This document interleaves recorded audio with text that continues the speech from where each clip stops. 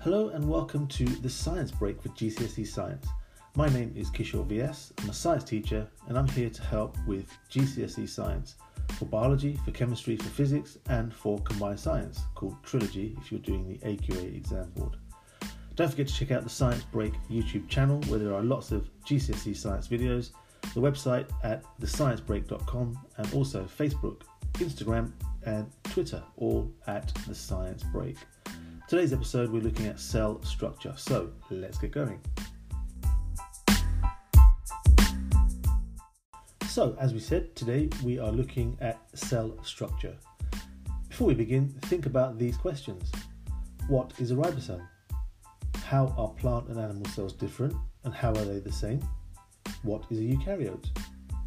We'll be going through the answers to these questions and more, so let's get going. First thing is that all living things are made of cells. There are some living things that are made of only one cell, for example, something called an amoeba, but on the whole, living things are made of many, many cells. Humans are made of between 30 and 50 trillion cells, and if you think about something like a blue whale, the largest mammal to exist, that's nearer 100,000 trillion cells. That's a lot of cells. What we want to do is to look at the structure of individual cells. We can divide cells into two main kinds, and these are the eukaryotic cells and the prokaryotic cells. Eukaryotic cells, which we will be looking at today, are plant and animal cells. They are called eukaryotic cells mainly because they have a nucleus which contains DNA.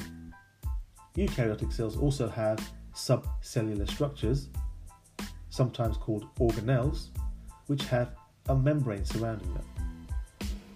Prokaryotic cells are bacterial cells and these do not contain a nucleus or in fact any kind of subcellular structure with a membrane. We're going to look at the structure of eukaryotes, and as we said, these are plant and animal cells. These cells are about 10 up to 50 micrometers in size. Some can be a bit smaller and some can be a bit larger, but this is the rough size of those cells. We would need a light microscope in order to see these cells. You've probably seen a light microscope in school. Remember, all plant and animal cells are specialized unless they are stem cells. And for plant and animal cells, there are 5 subcellular structures that they have in common. There are 3 subcellular structures that are found in plant cells only. Let's start off with the structures they have in common.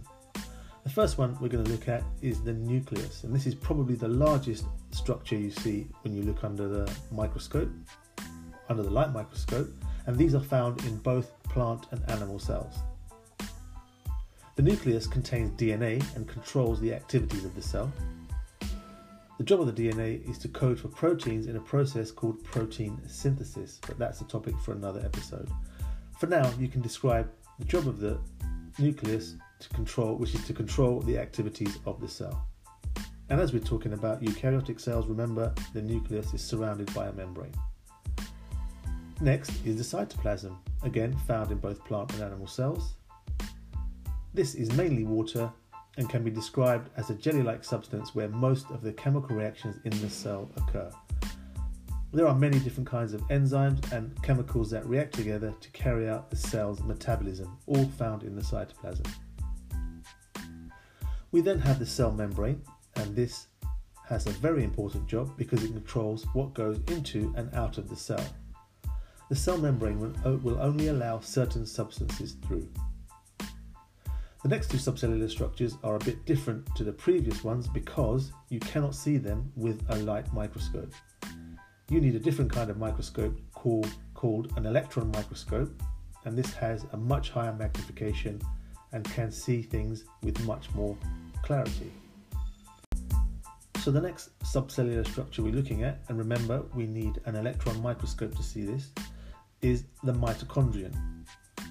If you have more than one mitochondrion, we call them mitochondria.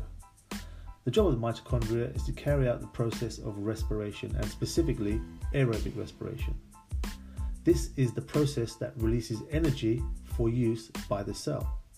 Remember, you must never say that the mitochondrion produces energy. You would say that it releases energy from respiration. A common mistake is when students say that the mitochondria release energy for respiration. This is not correct. Mitochondria release energy from the process of respiration. So be careful when you're describing the role of mitochondria. The final subcellular structure that we're going to look at in both plant and animal cells is the ribosome. Ribosomes are very tiny and they are responsible for making proteins from building blocks called amino acids. So these are the 5 subcellular structures that you need to know that are found in both plant and animal cells, in other words, the eukaryotes.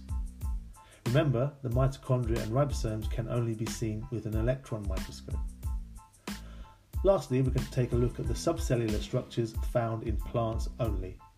And these are, firstly, chloroplasts, which are like small bags or small structures that are surrounded by a membrane, and they contain a green pigment called chlorophyll. The chlorophyll inside these chloroplasts has the job of absorbing light energy for the process of photosynthesis. Some cells in a plant have more chloroplasts than others, and some cells, for example the cells in the roots, have no chloroplasts at all, and that's because they live under the ground and therefore cannot absorb light.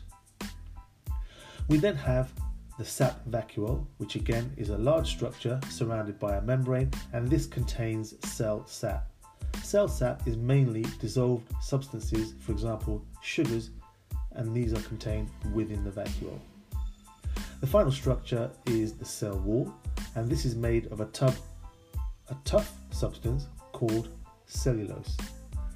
Cellulose is made from glucose, and it has the role of making the cell wall, which is a rigid structure that provides strength to the cell and allows the cell to keep its shape.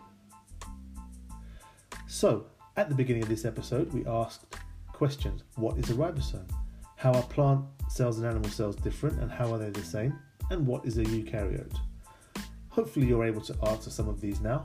And as a recap, remember ribosomes make proteins. Plant and animal cells have 5 subcellular structures in common, and 3 that are found in plants only, and hopefully you should be able to name those. And the eukaryote is a plant or animal cell, and the key characteristic of a eukaryote or a eukaryotic cell is that it contains a nucleus which has DNA inside. So that's it for our first episode today. Head over to the Science Break YouTube channel if you want more in-depth description and diagrams of what we've described, or head over to thesciencebreak.com to get assessment questions, notes, practice exam questions and more. And don't forget to look at Twitter, Instagram and Facebook for further help for your GCSEs, all found at The Science Break. Thanks for tuning in, and I hope to see you in the next episode. Bye for now.